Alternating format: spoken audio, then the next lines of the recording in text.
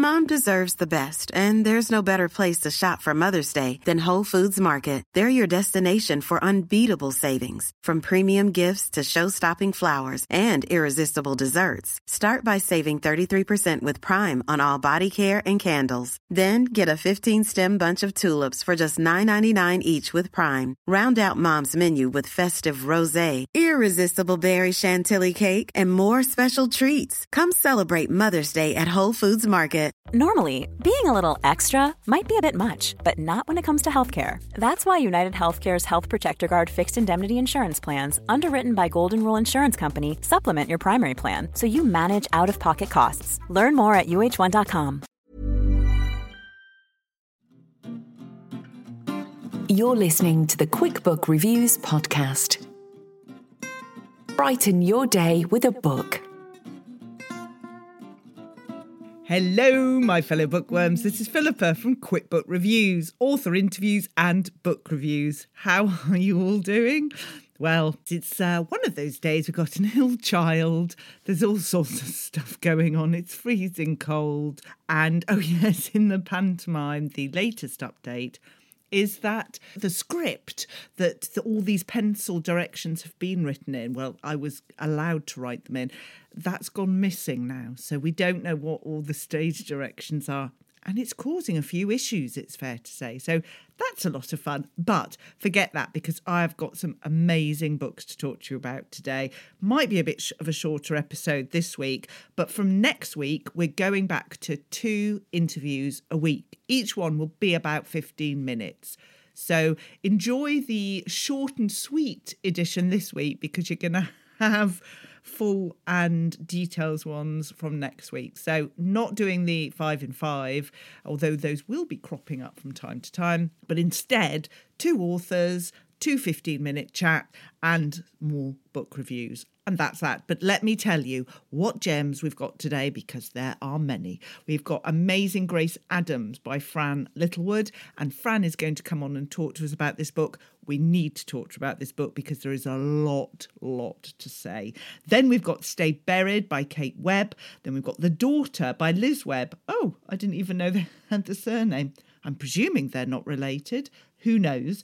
Then we've got Becky by Sarah May and Promise Me by Jill Mansell. A selection for you indeed. But let's get started. So, Amazing Grace Adams by Fran Littlewood. It's a beautiful book. It's a beautiful looking book, and it's an incredible story. Listen to the blurb on this. One hot summer day, stuck in traffic on her way to pick up the cake for her daughter's 16th birthday party, Grace Adams snaps. She doesn't scream or break something or cry or curl into a ball.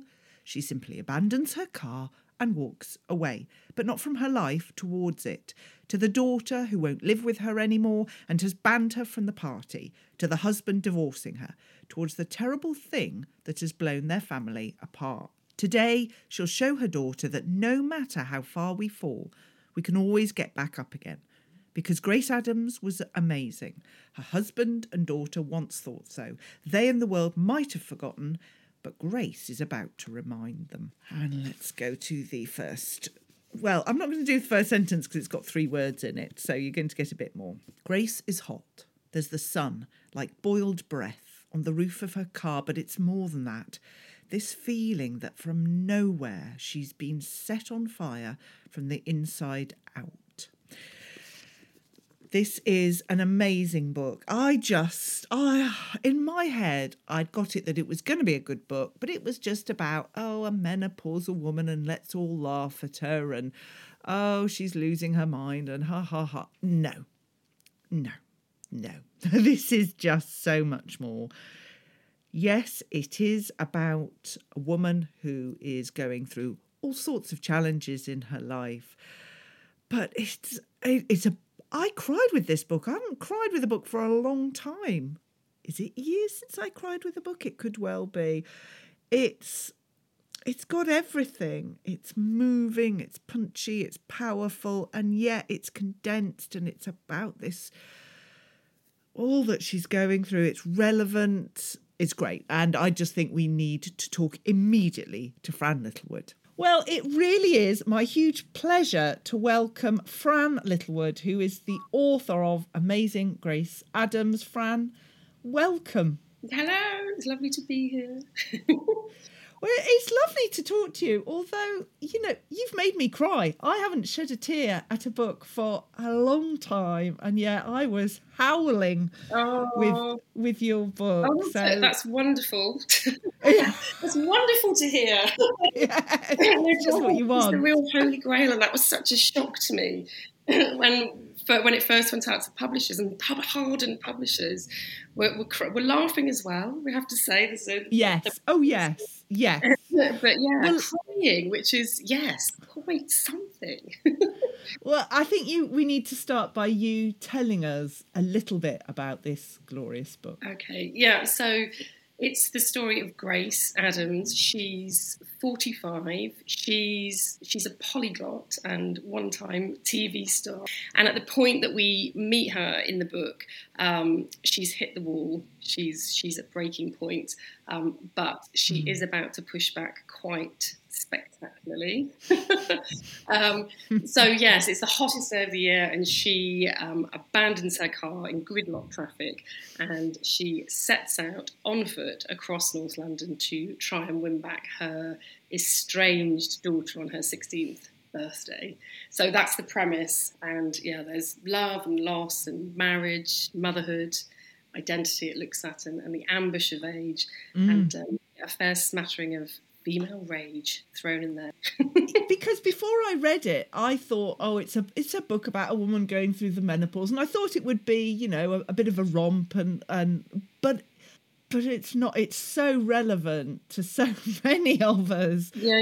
And it's got such guts to it. Well, it's really interesting because for a long time I was pitching this to my friends, saying this is a book about a perimenopausal woman going on a rampage. But as you said, and happily for everyone, it quickly became much more than that. And it is a real kind of story of womanhood and growth.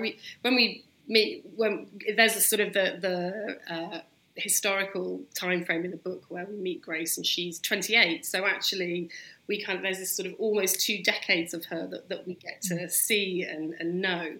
So yes, again, it has, like, there's people in their 20s who have read it and felt seen and enjoyed it, up to my mum who's in her 70s. So yeah, it really kind of does cover that spectrum. And also, my delight is that lots of men have enjoyed the book as well. And why shouldn't they? You know, why shouldn't they? But I really felt, as you said, this was kind of a book really entrenched in womanhood. But actually, I think lots of the issues, the parenthood issues, are chiming with men as well. Oh gosh, yes. I mean, as I was reading it, you know, I was going through what am I doing as a parent? I'm failing. You know, my child doesn't listen to me anymore. So yes, it resonated. Yeah, which is exactly what society tells us we should feel, which is Grace's whole, you know, this is what she rises up against. She's had enough, this double standard. And again, I thought the book might be a bit, poor dear, you know, she's got going through the menopause, you know, there, same old story. It's not. She has had a lot to deal with in her life. And, you know, this rage isn't just a menopausal rage, it's a life rage. It's a, you know, how far am I going to be pushed? Yeah, and I think it's a woman rage as well. I mean, when I sort of, you know, she has these sort of extraordinary characteristics. She is this incredible linguist, but at the same time, in many ways, I wanted to write her as an every woman. And I feel like this sort of simmering rage that Grace has is something that a lot of us are living with. And I think all women and girls, but I think especially in this midlife space, because, you know, we're supposed to be all things to all people. So there's this huge domestic burden, the emotional labour. It falls to us. We know it anecdotally, but also the data shows that as well, particularly I think after lockdown, which really levelled the playing field. Everyone was at home, but statistics show it was still women who were kind of mopping up these kind of this emotional labour and all the domestics. So there's that, you know, you're squeezed on all sides by everyone who kind of needs you and sort of seen through the lens of others. And then at the same time, we are held, I think, women to, well, I know to a much higher standard than men, to this impossible standard. So I feel like in Grace's case, you know, she's 45, but she's supposed to look 25. She's supposed to be, as you say, this perfect mother, the perfect friend, the perfect wife, the perfect employee. And it's an impossible standard, and it's a different standard to the one that men are held to. You know, anything they do in these terms is seen as a bonus. For women, it's expected, and I think there's a real gulf there. So yes, no wonder we all feel as though we're failing all of the time, because they're not. It's not a realistic. It's not an expectation that anyone can meet. So yes, and I think there's this feeling of failing, and then the feelings of guilt that come with it. Oh, yeah. Gosh, absolutely. I mean, I think looking at my parents when I was growing up, my mum seemed to be the perfect mother. She, looked after us. She cooked things from scratch. She did crafts. She did the washing. She ironed pants. She had time to iron pants. And my father, worked all hours and did all of that. And I am trying to compress both of them into my life. I'm trying to have the time to iron pants and work full time and make crafts and create meals from scratch, which I don't do. And if I try, I do it so badly. But yeah, it's almost trying to do two at once. Yes, exactly. And I think in that conversation, I think it's a conversation that really needs to be had in the same way we're starting to have the conversation about the menopause, which is absolutely brilliant. But yeah, we've moved on to this sort of, yes, absolutely, we're equal and we have choices and we're kind of in the workplace. But we now need to move this conversation on to women are still mopping up the domestic load and the emotional burden. And yeah, it needs to change. And I was trying at the end to distill how I would describe the book and what I would say about it. And I was thinking, well, yeah, it's about someone and their place in the world and how they feel. But I think it's a woman's worth. That was for me. And what does that mean? And how does that define you? That was what I took from the book. Yeah, it's so interesting. I think it's so many different things. And I tried to write as much compassion into the book as I was writing Rage, and it's a redemptive story at the end of the day. It's not all doom and gloom. Grace, just at this point where she looks as though she's finally losing control, is actually the point that she takes back control. In a sense, she returns to that. It's a return to self, a return to a more authentic self. She sort of throws off the shackles of, I think, this social straitjacketing. And she does. She goes out. She says and does all the things you only dream of doing. To, in her case, to, the guy up the ladder who catcalls her, and the woman in the chemist who sort of gets at her sharp elbows and tries to overtake her, to the school mum who humble brags. She rises up, and she's going to get her daughter no matter what it takes, and she's not going to let anyone stand in her way. So yes, in terms of a woman's worth, she kicks ass in the book in the end. Yeah, and she's such an amazing character. Were you able to let go of her when you'd finished writing her story? Oh, I don't know. Yes, there's so much of her in all of us. It's really interesting. Somebody else that I was talking to about this, and he sort of said it inspired him the phrase "be more Grace." We should all be more Grace. Gosh, was I able to let go of her? No, I'm thinking about her constantly at the moment, doing all the publicity around the book. But also, so many interesting issues for me. It's all my kind of preoccupations and my psyche on the page. So it's everything that's sort of running through our lives, and this kind of, being in this midlife space and grappling with it for good and for bad. So yes, it's everything that's all around us all the time, I think. Yeah.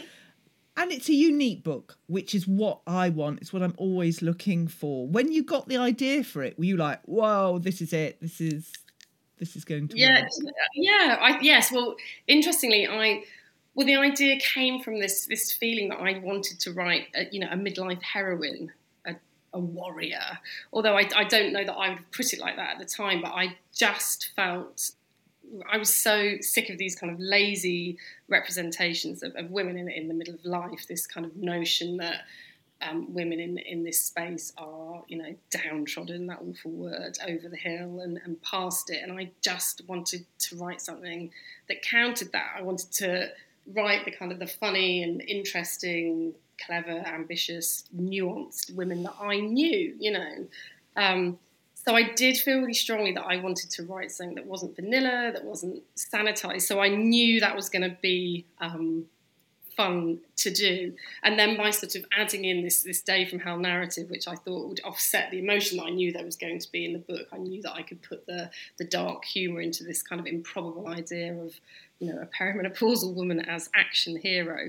So yes, I do remember kind of cackling around, writing the synopsis and cackling around the kitchen table with my husband and one of my daughters going, this is going to be fun to write, this is going to be cathartic. But yes, I did. I pitched the idea in one line to my agent, and she knew, interestingly, straight away. She was like, "Oh, tell me more." Yeah, But yeah. quite. I mean, it's a book about a journey. And what it made me realise is that I tend to look at each day in isolation. You know, today's an awful day.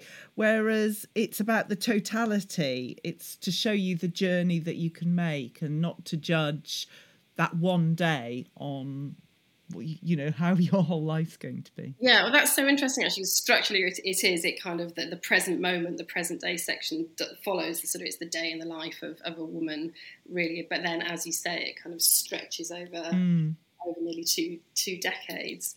But yes, it was really interesting to me to explore this kind of day-to-day backdrop to women's lives in terms of this sort of crisis of violence against women and girls that I wrote into it, because I didn't see how you could write a day in the life of a woman without writing that. So, you know, I do tackle some socio-political issues in the book in terms of women and girls. But yes, as you say, it's people have described it as a roller coaster, because I think it does an awful lot. There's the good times and the bad times too.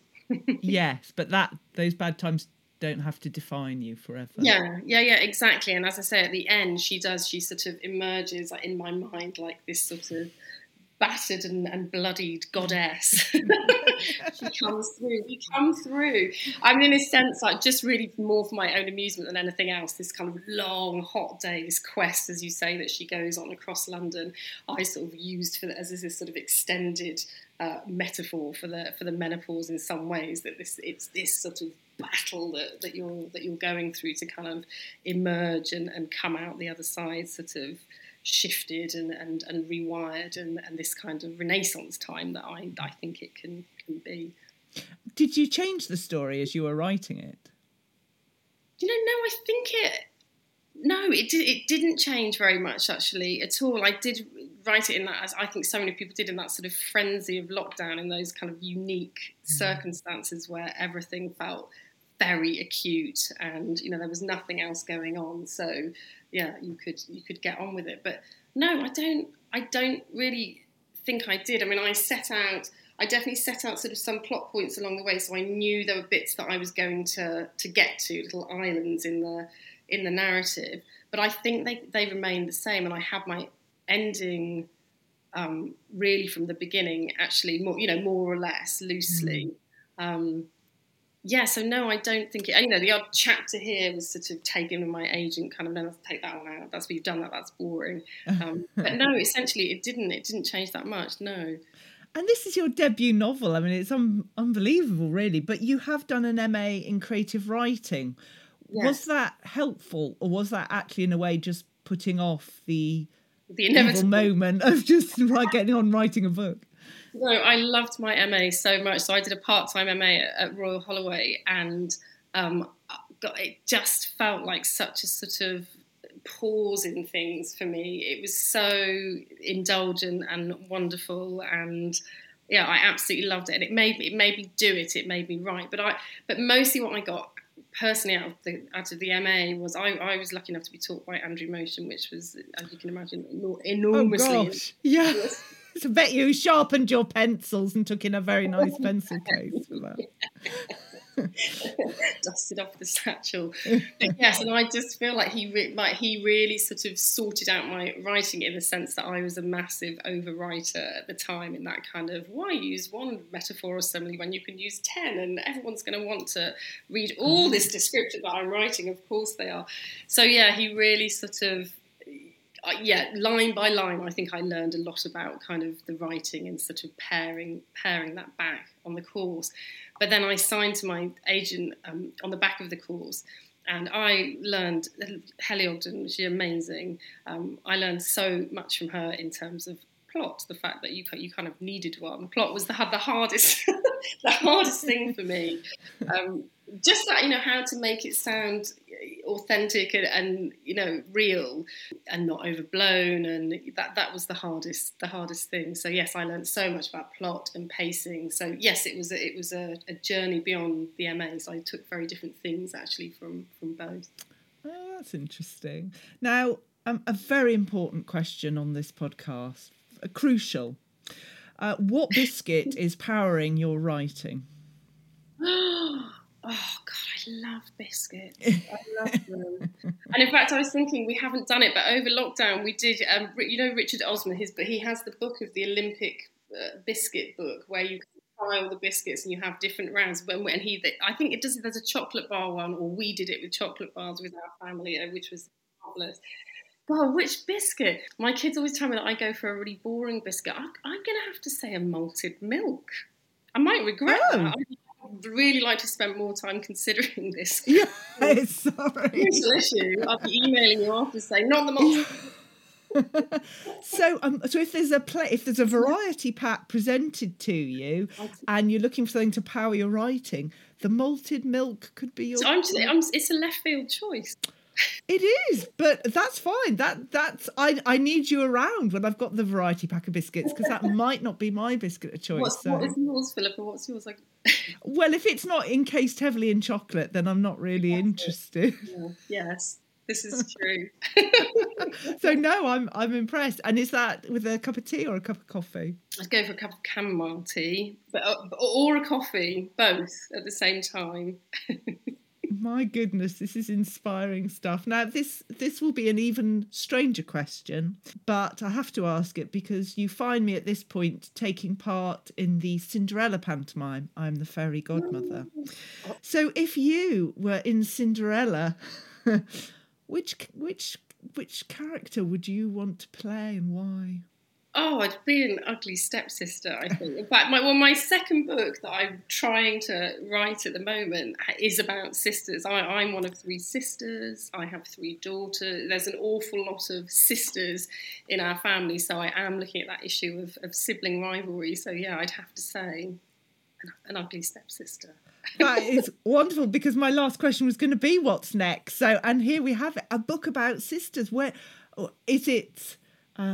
going to be a light-hearted one, or is it a deep dive? I'm writing it sort of in a similar vein to Grace, so with that dark humour, I hope, that's coming through, but sort of also really investigating those issues that in many ways I don't think of. I'm looking at the taboo of a father who inadvertently reveals that he's got a favourite child, and it's so interesting when you talk to people, everybody has something to say about it in terms of their own experience. So I think it is opening up a can of worms. So I hope it will be the same kind of emotion offset by some dark humour. And when might we expect that out to read? Oh, gosh, yes, I don't know. Oh, it is the difficult second album, isn't it? Yeah. I'm not sure what the scheduling is. I've got to finish writing it first. Okay.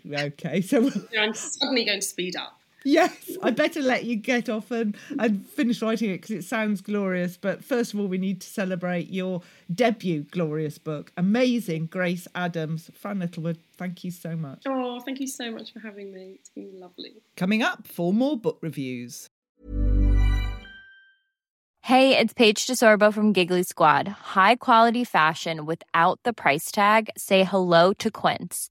I'm snagging high-end essentials like cozy cashmere sweaters, sleek leather jackets, fine jewelry, and so much more. With Quince being 50 to 80% less than similar brands. And they partner with factories that prioritize safe, ethical, and responsible manufacturing. I love that. Luxury quality within reach. Go to quince.com/style to get free shipping and 365-day returns on your next order. Quince.com/style. There's never been a faster or easier way to start your weight loss journey than with PlushCare. PlushCare accepts most insurance plans and gives you online access to board-certified physicians who can prescribe FDA-approved weight loss medications like Wegovy and Zepbound for those who qualify. Take charge of your health and speak with a board-certified physician about a weight loss plan that's right for you. Get started today at plushcare.com/weight-loss. That's plushcare.com/weight-loss. plushcare.com/weight-loss. Burrow's furniture is built for the way you live. From ensuring easy assembly and disassembly to honoring highly requested new colors for their award-winning seating, they always have their customers in mind. Their modular seating is made out of durable materials to last and grow with you. And with Burrow, you always get fast, free shipping. Get up to 60% off during Burrow's Memorial Day sale at burrow.com/ACAST. That's burrow.com/ACAST. burrow.com/ACAST. Need new glasses or want a fresh new style? Warby Parker has you covered. Glasses start at just $95, including anti-reflective, scratch-resistant prescription lenses that block 100% of UV rays. Every frame's designed in-house with a huge selection of styles for every face shape. And with Warby Parker's free home try-on program, you can order 5 pairs to try at home for free. Shipping is free both ways, too. Go to warbyparker.com/covered to try 5 pairs of frames at home for free. warbyparker.com/covered. Right, well, let's get on to the other books. We've had Amazing Grace Adams with Fran Littlewood, and that was super. So let's get started on the next book, Stay Buried by Kate Webb. From the minute I started this book, I was committed to it. Let me read you the blurb on this one. Detective Inspector Matt Lockyer has been sidelined to work in cold cases following a bad decision he made in a recent investigation to protect a friend. Lockyer isn't too bothered, though, as it gives him the chance to review some of the cases that keep him up at night and to look into his own brother's senseless killing, which still remains unsolved. On a quiet afternoon, Lockyer received a phone call from prisoner Hedy Lambert, a woman he put inside for murder 14 years ago.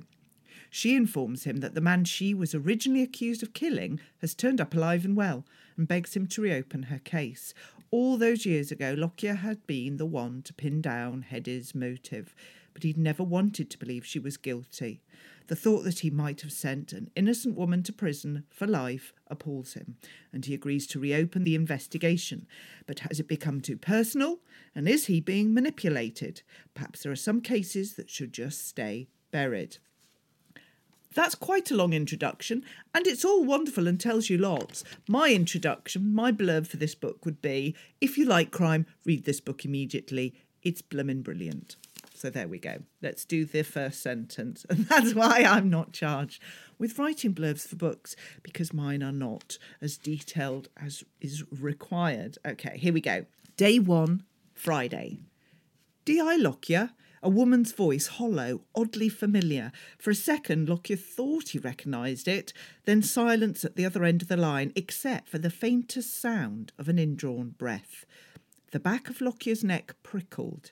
His blurred reflection watched him from the window, a tall, rangy figure, dark hair that needed cutting, a crooked nose, and eyes with shadowed rings underneath them. He really needed a good night's sleep. It's a long one. It's 450 pages, but not a word is wasted. I mean, it leads in, you get to know the lead character, the DI. It's brilliantly done. I was hooked because I cared. He's not a perfect detective at all. He's got this backstory, but it's a different backstory. It's not like some of the others. You know, you often have the investigator who is maybe an alcoholic or, you know, gone through certain things in their lives. Yes, this character has, but it just felt different. It was a really interesting plot. There were twists. I loved it. If you love your crime, you're going to love this. I thought it was absolutely superb. I presume that it's Kate's debut. I don't know. I'm reading very hurriedly to try to work out if this is a debut or not. And I can't even open the bit of paper that would tell me. So talk amongst yourselves while... Yeah, well, this is her first crime novel. And Catherine, so she's written several historical novels under the name Catherine Webb, and this is her first crime novel. Well, I expect more Kate Webb. I expect many more books because you can write crime, and if you keep writing them, I'm going to keep reading them. Absolutely superb. So that was Stay Buried by Kate Webb. I think you've got the idea. There's some great books this week. Honestly, there's no duds at all. I quite like having a dud sometimes, so maybe I'm a bit disappointed there's no duds, but no, it's better to have good books, isn't it? Right, let's get on to the next one. The Daughter by Liz Webb. I lean in and whisper the question I've never let myself utter in 23 years. Dad, did you murder Mum? Hannah Davidson has a dementia-stricken father, an estranged TV star brother, and a mother whose suspicious death opened up fault lines beneath the surface of their ordinary family life. Hannah is disturbed by the uncanny resemblance she now has to her glamorous mother. She begins to exploit this arresting likeness to force the truth into the light, but in doing so is propelled into a fatal standoff she could never have foreseen. Right, and let's do the first sentence of this one, if I can find it for you. Here we go, chapter 1. Normal people don't eat raw quince, but I sink my teeth into the smooth skin of a fat, yellow specimen, and the astringency of the hard pulp floods my mouth, making me grimace. I plucked this one from the tree in Dad's front garden at around 2 a.m. last night, as I followed his stretcher to the ambulance. When I heard about this book, I've got to be honest, I was like, oh, The Daughter, a thriller, psychological thriller. I thought, oh, this isn't going to be for me. You know me, I've had my fill of typical traditional psychological thrillers. And yet, when I heard this about the question, Dad, did you murder Mum? I thought, oh, actually, I would like to read this book. So I read it, and I'm jolly glad I did. It's different. Yes, it's a psychological thriller, but it's so different. It's got great pacing. It's got twists. It's got this sharp humour that catches you as you're reading it. It's superb. I'm so glad that I read it. I thought it was just so well placed, and again a bit different from some of the psychological thrillers that we read. So yes, bravo. Liz Webb, Kate Webb, I don't know if you are related, or maybe you didn't even know about each other, and I'm introducing you both by virtue of this podcast. And yes, for those of you who know me well and are asking the question, is it possible that Philippa hasn't had anything to eat yet and has not had a cup of coffee yet? The answer to that is you are absolutely correct, and that's the problem that we're in. Anyway, on to the next one. Becky by Sarah May. Listen to the blurb on this one. Becky Sharp is determined to get away from her dead-end hometown, determined to make a name for herself and determined to achieve success. And she doesn't care how many lives she ruins in the process. In 90s tabloid-era London, Becky schemes her way into high society, where millionaires and aristocrats trade favours and fortunes. Before long, she is scaling the ranks at the Mercury newspaper with scoop after scoop, breaking the biggest stories of the decade. Relentlessly ambitious, Becky never looks back on her way to the top, but what goes up must come down, and Becky's fall from grace is as shocking as the final scandal she finds herself tangled up in. Let's do first sentence. Well, first of all, you get her CV, which is quite interesting. Let me go on to the first sort of full words. This CV was produced on my Olympia SF portable typewriter and posted a fortnight ago to the English Rose Nanny Agency at their Knightsbridge offices. The agency was recommended to me by one of my referees, Mr. Crisp, for complicated reasons that have nothing to do with his 3 children. Childcare isn't what brought us together. I thought this was a great book. I enjoyed it. It was sharp. It was bright. It was different again. I immediately sort of connected to the narrator. Can you say you connected to? I immediately sort of got on her level, and I liked it. It felt, I don't know, just different and compelling, and drew me in, and I found myself smiling and grimacing and of all the things that happened. Yes, excellent. Sarah May, Becky. And the last book from someone who, I think this was the first author I ever followed on Twitter, Jill Mansell. And I'm sure I've told you the story about getting locked in a toilet about Jill Mansell, so I won't go into that one again. But if I haven't told it and you need me to tell it, remind me and I'll say on the next episode. Anyway, here we go. 1 minute, Lou is happily employed with a perfect flat. The next, her home and job have gone. Suddenly, she has to start over. The last thing Lou wants is to move to a tiny Cotswolds village. She certainly doesn't intend to work for the curmudgeonly 80-year-old Edgar Alsop. But Edgar is about to make her the kind of promise nobody could ignore. In return, she secretly vows to help him fall in love with life again. Foxwell is also home to Remy, whose charm and charisma are proving hard to ignore. But Lou hasn't recovered from the last time she fell for a charmer. She needs a distraction, and luckily one's about to turn up. Secrets never stay hidden for long in Foxwell, nor are promises always kept, and no one could guess what lies ahead. Let's do the first sentence. Chapter 1.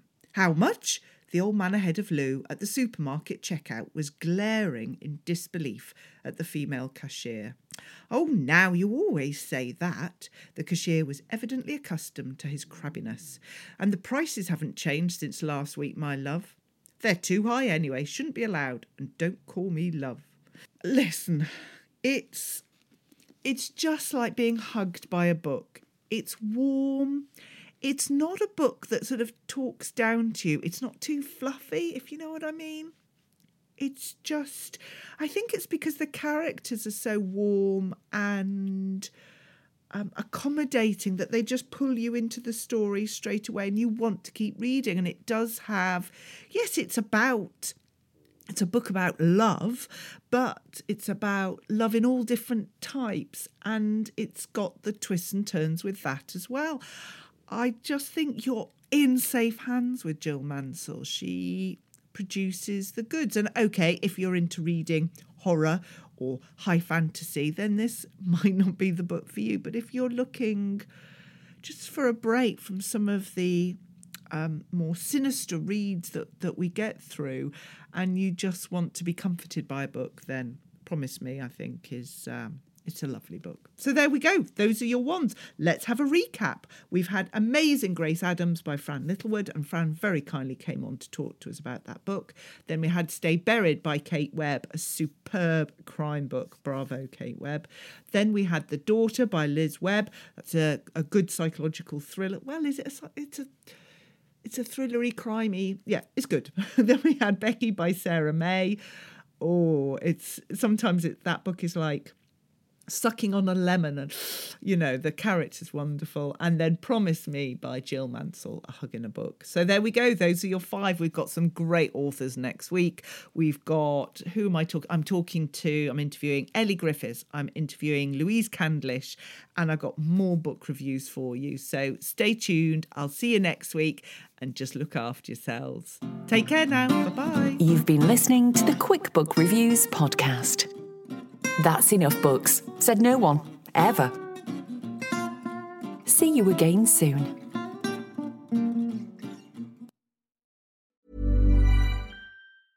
Hey, it's Paige DeSorbo from Giggly Squad. High quality fashion without the price tag. Say hello to Quince. I'm snagging high-end essentials like cozy cashmere sweaters, sleek leather jackets, fine jewelry, and so much more. With Quince being 50 to 80% less than similar brands. And they partner with factories that prioritize safe, ethical, and responsible manufacturing. I love that. Luxury quality within reach. Go to quince.com/style to get free shipping and 365-day returns on your next order. Quince.com/style. Here's a cool fact. A crocodile can't stick out its tongue. Another cool fact, you can get short-term health insurance for a month or just under a year in some states. United Healthcare short-term insurance plans are designed for people who are between jobs, coming off their parents' plan, or turning a side hustle into a full-time gig. Underwritten by Golden Rule Insurance Company, they offer flexible, budget-friendly coverage with access to a nationwide network of doctors and hospitals. Get more cool facts about United Healthcare short-term plans at uh1.com. Need new glasses or want a fresh new style? Warby Parker has you covered. Glasses start at just $95, including anti-reflective, scratch-resistant prescription lenses that block 100% of UV rays. Every frame's designed in-house with a huge selection of styles for every face shape. And with Warby Parker's free home try-on program, you can order 5 pairs to try at home for free. Shipping is free both ways, too. Go to warbyparker.com/covered to try 5 pairs of frames at home for free. warbyparker.com/covered.